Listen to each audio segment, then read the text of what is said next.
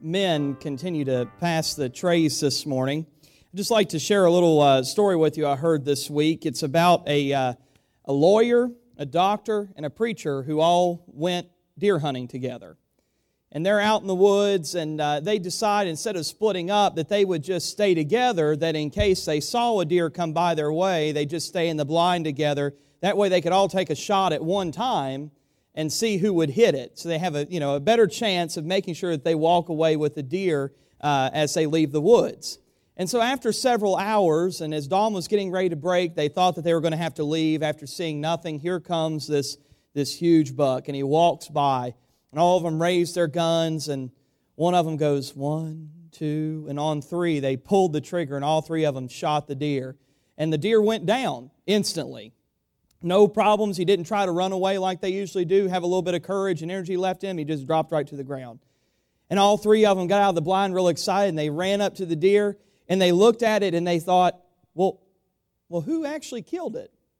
They want to know who actually killed it. And they were wondering if there was a way to find out about it. And so they turned to the doctor and looked at the doctor and said, do you think you can figure out which one of us shot this deer? And he said, I think I probably can if I look hard enough and try hard enough. And he started looking around the deer. He started from the back, and then he worked to the front. And as soon as he got to the head, he said, I know exactly who did it. I should have started here first. And they were like, well, who did it? He said it was the preacher. They looked at him and said, how do you know that he did it? And the preacher said, how do you know that I did it? He said, well, easy. The bullet went in one ear and out the other. I thought that was pretty good. I hope God's Word doesn't run in one ear and out the other this morning. Oh my, I pray, as I always do, that God's Word will have wonderful power as it has since we first received it as mankind, and as God continued to add to it all the way through the time of the apostles, and now collectively as it is sealed together for almost 2,000 years, we are still receiving great blessings from it. Amen? And we are looking forward to another blessing this morning from it. I know I am. So let us ask God's power to be in it. That way it might be a blessing unto us. Shall we pray? Father, thank you so much for all of your many blessings, but none more than Jesus. We thank you that He came and gave His life and died so that we might be free, that we might be able to experience the fullness of your love, both in forgiven sins, but also in a way in which we are sealed for eternity and given eternity, granted through the sacrifice of Jesus, but the resurrection of the tomb that makes it possible for us to stand in the fullness of you, O God, forever, that we might be able to experience your wonderful love on full display, Lord, for all of us, been bought by the blood of Jesus, that we might experience that fullness of love forever. Oh, we are so thankful. We just thank you that you have given us an opportunity to be restored and renewed through Jesus Christ.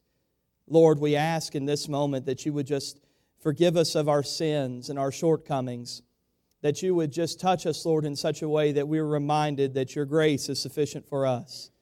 That this morning there may be nothing standing in the way of us being able to hear your word proclaimed, that there be nothing standing in the way of your word going forth to us today.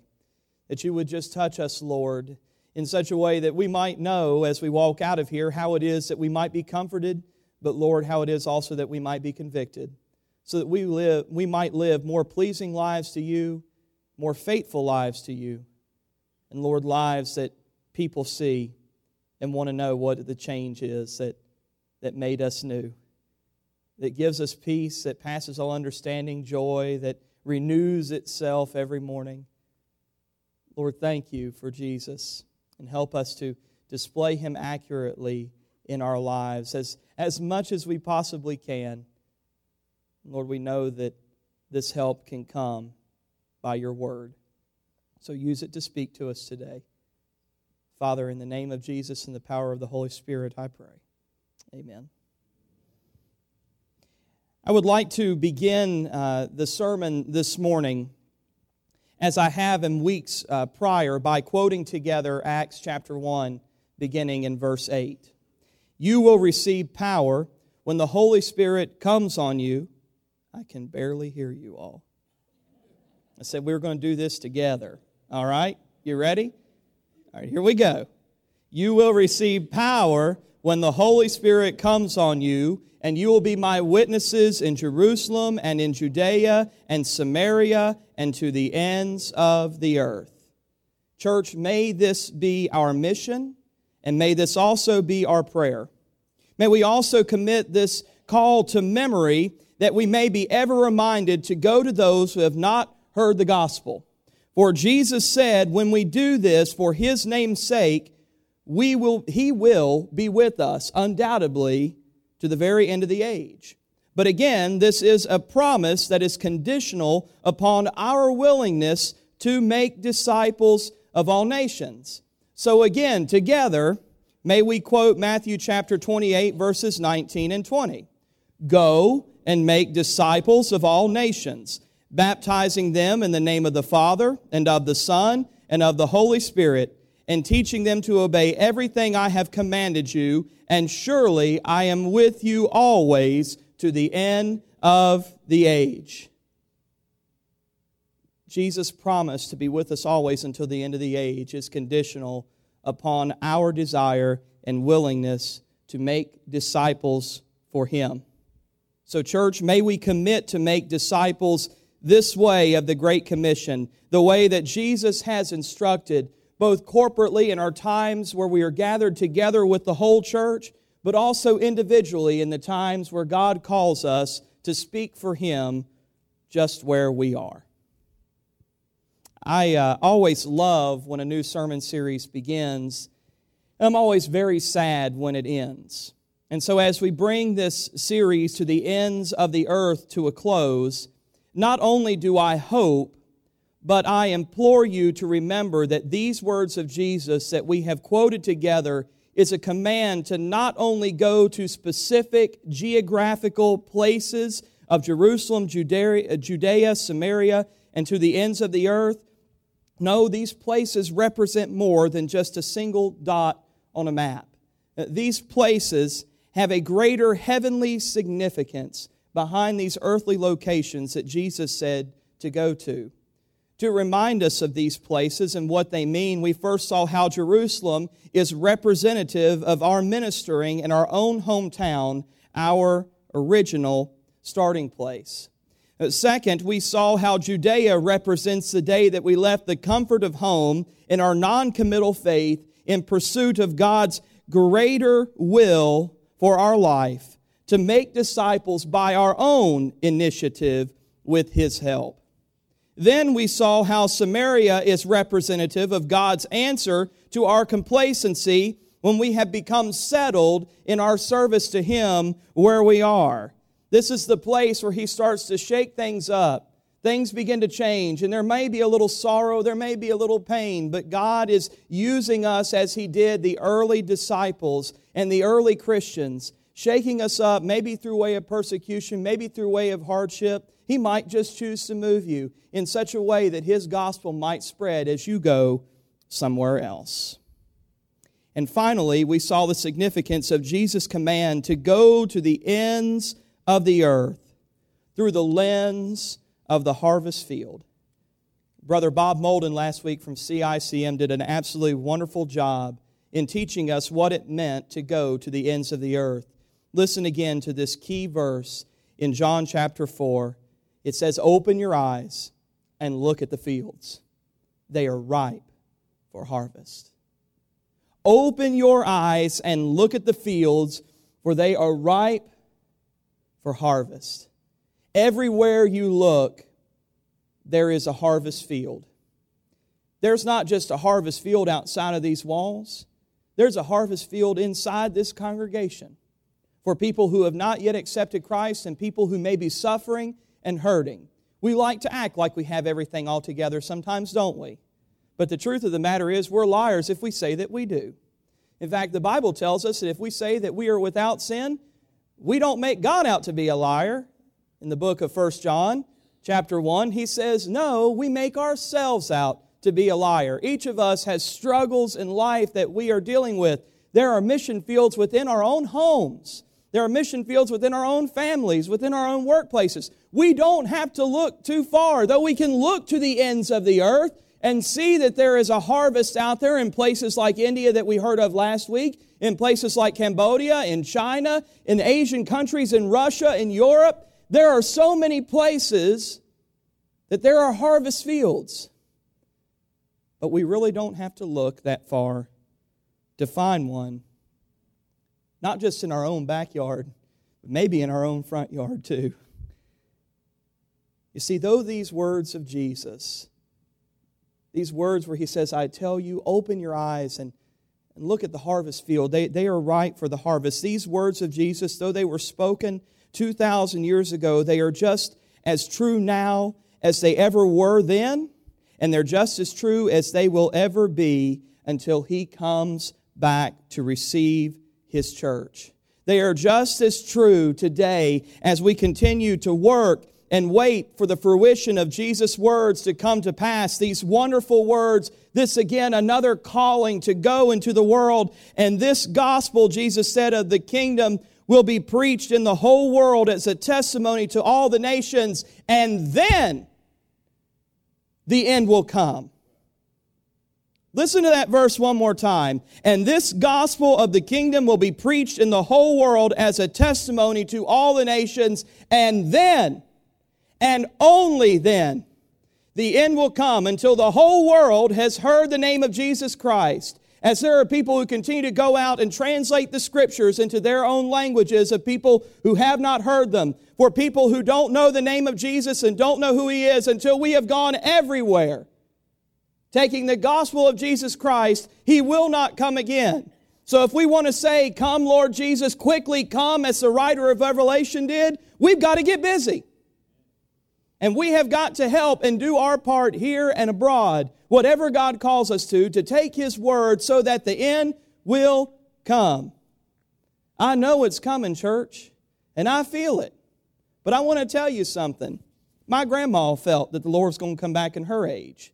Do you know something? Her mother felt like the Lord was going to come back in her age. People before them. How many of you all can remember way back your grandparents saying that, I believe the Lord's going to come back in my lifetime? How many lifetimes has it been since they said that? It's been a while, hasn't it? I think God continues to put a sense of urgency around us and around our world, because He doesn't want us to forsake for a moment that the gospel is good no matter when it is. No matter if it was hundreds and thousands of years before He come or right up to the last second.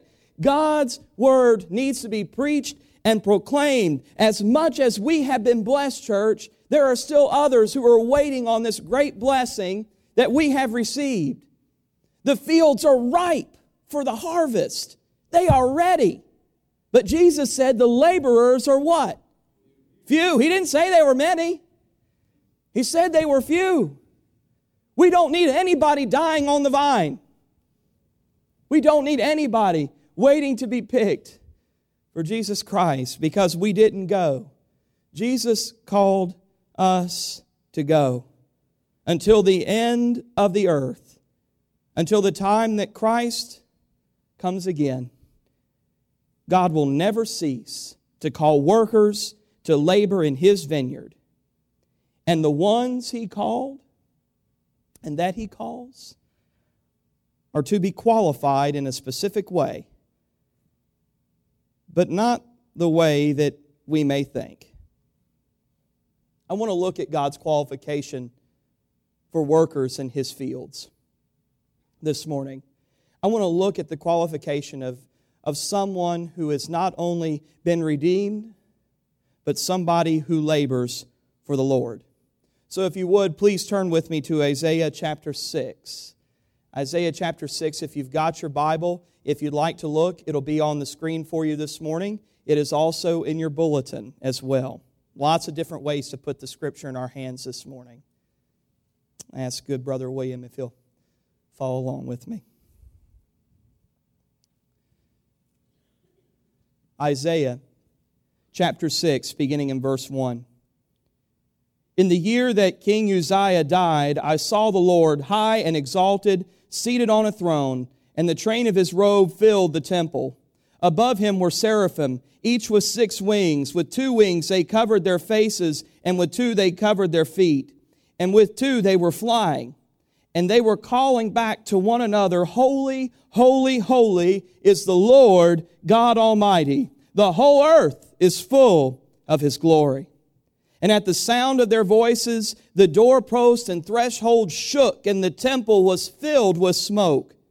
Woe to me, I cried, I am ruined, for I am a man of unclean lips, and I live among a people of unclean lips. And my eyes have seen the King, the Lord Almighty.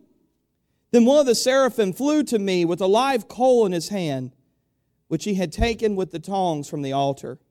With it he touched my mouth and said, See, this has touched your lips. Your guilt is taken away, and your sin is atoned for. Then I heard the voice of the Lord saying, Whom shall I send, and who will go for us? And I said, Here am I. Send me. When I was in youth group, which is why I'm such a big proponent of youth group, I knew the Lord, but those wonderful youth leaders helped develop me and helped prepare for my call to ministry. Something I'll never forget is we went on our very first mission trip, and so we wouldn't get lost, they got us orange T-shirts. There was 45 kids, students, between the ages of 6th grade to high school who went on this trip together. So just imagine that many students running around in an airport. Now, we behaved ourselves pretty well, but you need a pretty good tracking system. And there's nothing better than blaze orange, right? I mean, if you can see it in the woods, you can see it in an airport. And these blaze orange shirts that we wore not only indicated who we were, but they also indicated who we were going with and who we were going for. I didn't realize then the significance of these words that were on this shirt, but I do now. The shirt said, Here I am, Lord, send me. Mountain View Youth Group. I didn't realize the significance then, but I realize it now. These powerful words, Here I am, Lord, send me. You see, this passage that we have read together begins with a contrast. It shows us the death of King Uzziah, and it also shows us the Lord God seated on His throne. This contrast. King Uzziah, the Lord God Almighty. Inasmuch as the changing of a president in our country has the potential to change the direction of our nation, the same can be said of the concept of what it meant for a passing of a king in Israel, and even more so, in fact, because the king held within their hands the ability to either lead the nation in a way that is pleasing and honorable to God, or they had the ability to lead the people of Israel down an eventual path of destruction, whether they were considered a good king or a bad king. Good being following God, bad is the path of destruction. They held this potential within their hands, within their direction, within their very being. But you see, what makes the difference, all the difference, for Isaiah's Israel and its kings, and our America, and as our president and leaders, are these words. These words make all the difference. I saw the Lord. I saw the Lord, high and exalted, seated on His throne. It does not matter the person who rules a country. It matters most that God is still on His throne. I want to tell us that one more time because sometimes we get caught up a little too much in the politics going on around us. It does not matter the person who rules a country. No, it matters most that God is still on His throne. Despite the national direction of a people, as long as the world goes round, it will never change the fact that God is still God, and He is not going to change His mind toward people, no matter who the leader is. He's not going to change His mind in that He is not wanting anyone to perish, but everyone to come to repentance. It's wonderful when we have Christian leaders, but this call is not going to change. It's wonderful when leaders honor the Lord God, and that is something we should greatly strive for. Do not let me diminish that importance. But what is more important, despite who gets into office, whether we agree with them or not, or whether we like them or not, no matter what superpower, world power, no matter what person is sitting in the UN office who is directing our affairs, it does not matter who it is. What matters is that God is still on the throne and He is still calling sinners to repentance. He does not want anyone to perish, but everyone to come to repentance. He doesn't want anyone to perish, but for all to find everlasting life through Jesus Christ. Amen? It can get bad in our nation. It can get bad in our world. But it'll get worse when we stop calling on God in our lives. Church, we cannot stop calling on the Lord God. We cannot stop coming to Him. We cannot let the state of affairs around us get us so to the point to where we are saddened that we don't trust God with our direction. Because as Jesus came not to overthrow the powers of this world in a governmental sense, He came to overthrow the greater powers of sin and death, those things that keep us bound not just now, but forever. Mankind can do a lot to harm you, but if your soul is in Jesus Christ, if you're sealed with the Holy Spirit, as Paul says, nobody can touch you in eternity. Amen? Not a single person and not a single soul can touch you in eternity. We may suffer here and now. Times are going to get tough if you believe what the Bible says and see the unfolding of the book of Revelation. I don't know if we're living in the last of the last of the last days, but I can tell you that as we get closer every single day, it will get worse. That's what the Bible tells us. But we can still have great joy in serving Jesus Christ. Paul said, I wonder and I thank God and I revel in my sufferings, because for when I am weak, then I am strong. We see God more clearly in times of suffering than we do in success. And that is exactly why Isaiah writes these words. He was saddened in his time over the death of a good king because he didn't know if his son was going to honor God or not. But what he knew is that even though Uzziah was dead, God is still on the throne. Church, it all stays good when we got God. It may get hard, but His promise is to never leave us nor forsake us. And it's in those times He teaches us how to walk more closely with Him. If you look back in your life, when can you say you were closest to God? When you were standing on top of the mountain or when you were crying out for Him in the valley? I can say that I didn't enjoy all the suffering I went through, but it is and have gone through and will still go through. But I can tell you this, I am closer to God today because of those things. And I am thankful looking back that God not only led me through those with Him, but that He kept me through them. Church, we have to be thankful for God's leading despite whatever it may be. We cannot let something as great as a president shift, a king shift, a world power shift get us down. We have to keep trusting and knowing that despite what mankind does, God doesn't care. Because He's got a will. And He encourages us to get on board with it. And if people go their own way, He's just going to let them go. Because He wants people who truly worship and follow Him. He cares and wants us to follow after Him. And He begs us even. But He's not going to stop anybody from doing what they want. But He is still, through that all, still on the throne. He still does not want anyone to perish, but that everyone would find eternal life. The fields will always be white for harvest, no matter what is taking place, no matter who is in charge. And because of that, people still need to hear the gospel of Jesus Christ. And they need to hear it more and more every day as the Lord's return draws nigh.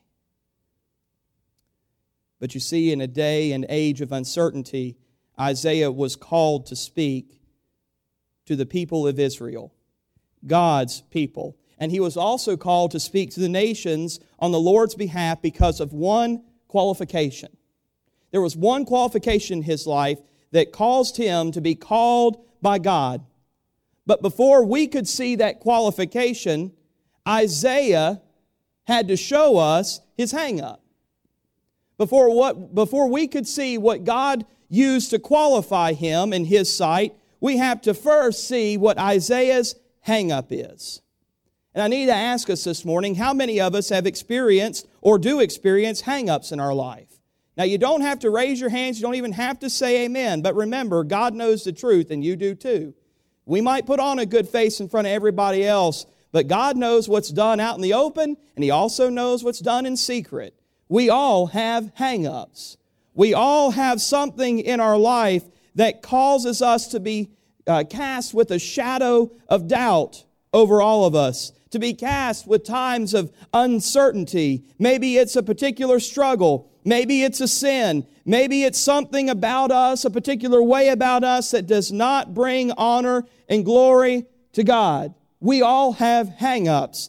In Isaiah's case, he told the Lord right in front of his very presence that he is ruined. For he is a man of unclean lips, and he lives among a people of unclean lips.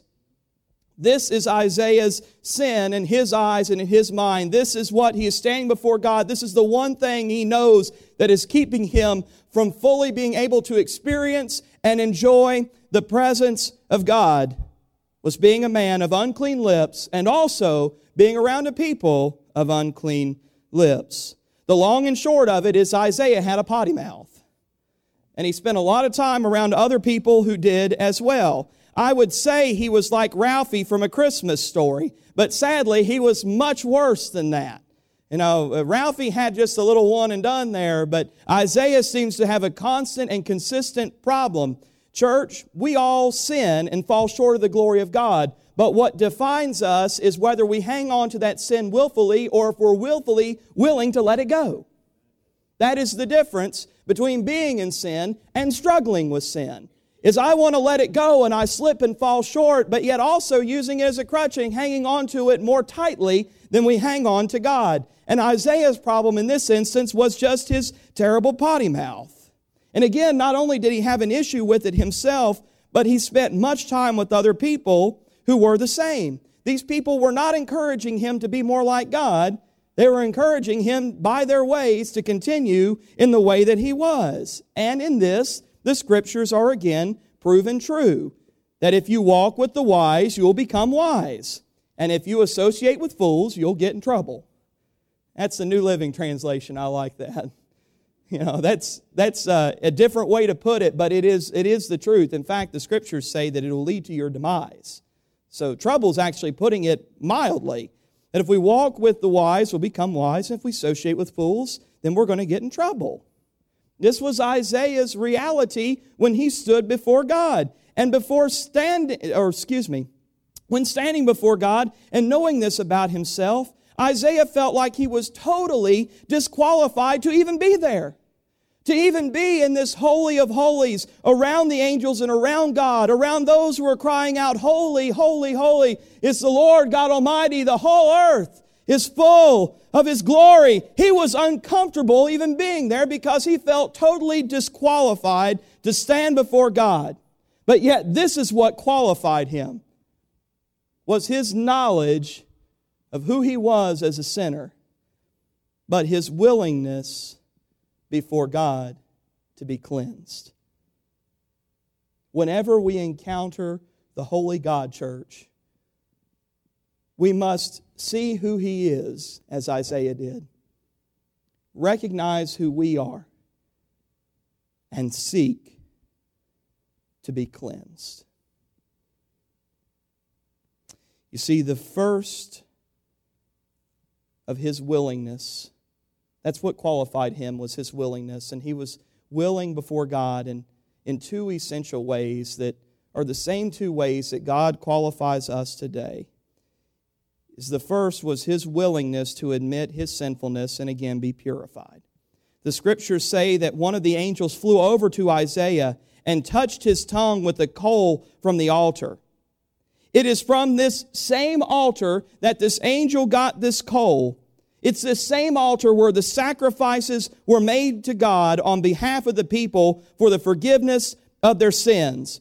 For Isaiah, this is the lesson we must take from this. For Isaiah, the fire of the altar still burned to atone for his sin. And for us today, the blood of our Savior still flows from Calvary's Hill to atone us of our sins. The fire is still burning hot, church, and it ain't going to die out until the day when Christ comes back and He puts that fire out forever.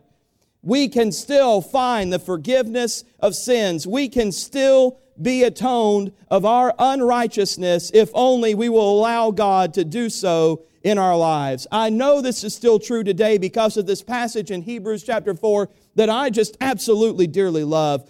For we do not have a high priest who is unable to sympathize for our weakness, but we have one who was tempted in every way that we are, yet He was without sin. So let us then approach the throne of grace, the same throne that Isaiah was standing before. Let us then approach the throne of grace with confidence, so that we may receive mercy and find grace to help us in our time of need.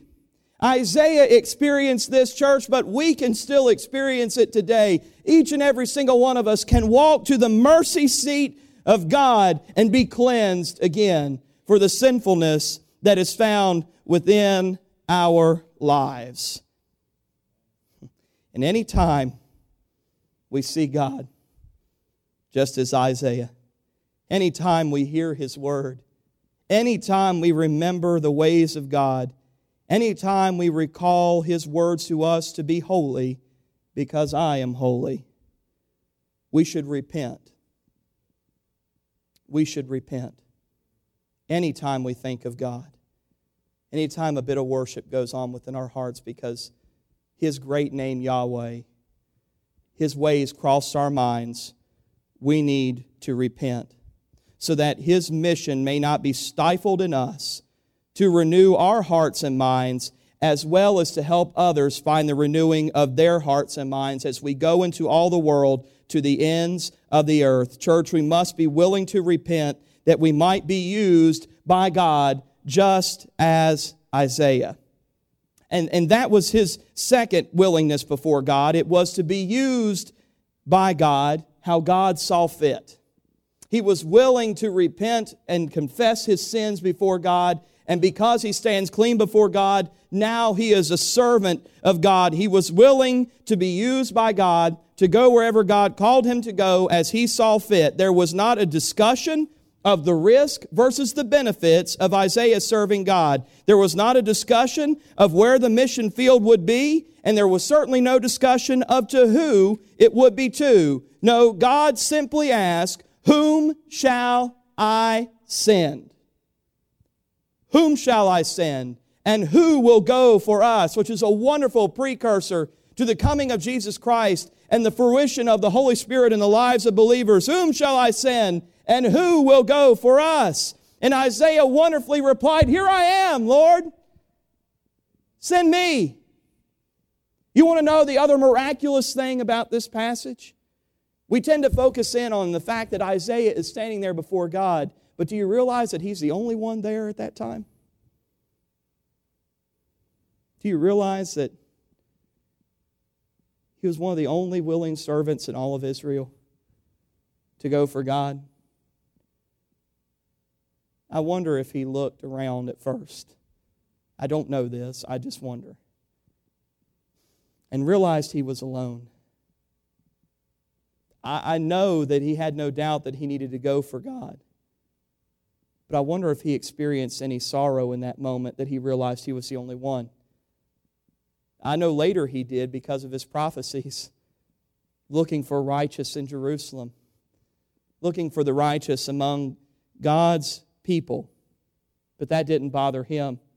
When he was called, no matter the fact that he was standing all alone, even when it seemed like God that God in that moment was in the minority, he realized that God was still the majority, that he was the one that still mattered above all others in the world.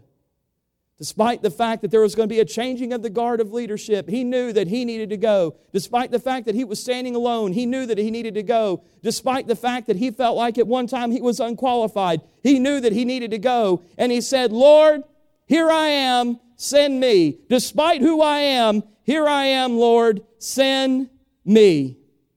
Isaiah didn't have any details. He had no conditions. He just responded when God asked for help. And all because he was willing. You see, church, God has chosen to spread His gospel by way of those who have accepted Him. There is no backup plan. There is no other choice in God's mind. Who better to spread His message than the ones who have accepted it? When the disciples were going out on their own for the very first time, you might remember this passage from a couple weeks ago. Jesus told them, as you go, proclaim this message, the kingdom of heaven is near. And heal the sick, raise the dead, cleanse those who have leprosy, and drive out demons. Freely you have received, so freely give. Because we today are people who have been made disciples by those who are made disciples by those who are made disciples, who on back to those who are made by original disciples. We too stand in the fruition of this passage as well as the call of this passage. We will see wonderful things as we proclaim the kingdom of heaven is near, that we will see the healing of the sick, the raising of the dead, the cleansing of those who have different diseases. You may think, I've never seen that before. Well, pray for some miracles and God will start to pour them out. Pray for somebody who's in need. You start praying and you'll start to see God answering. Church, we can see these wonderful things. We must go and do these things because of one primary reason.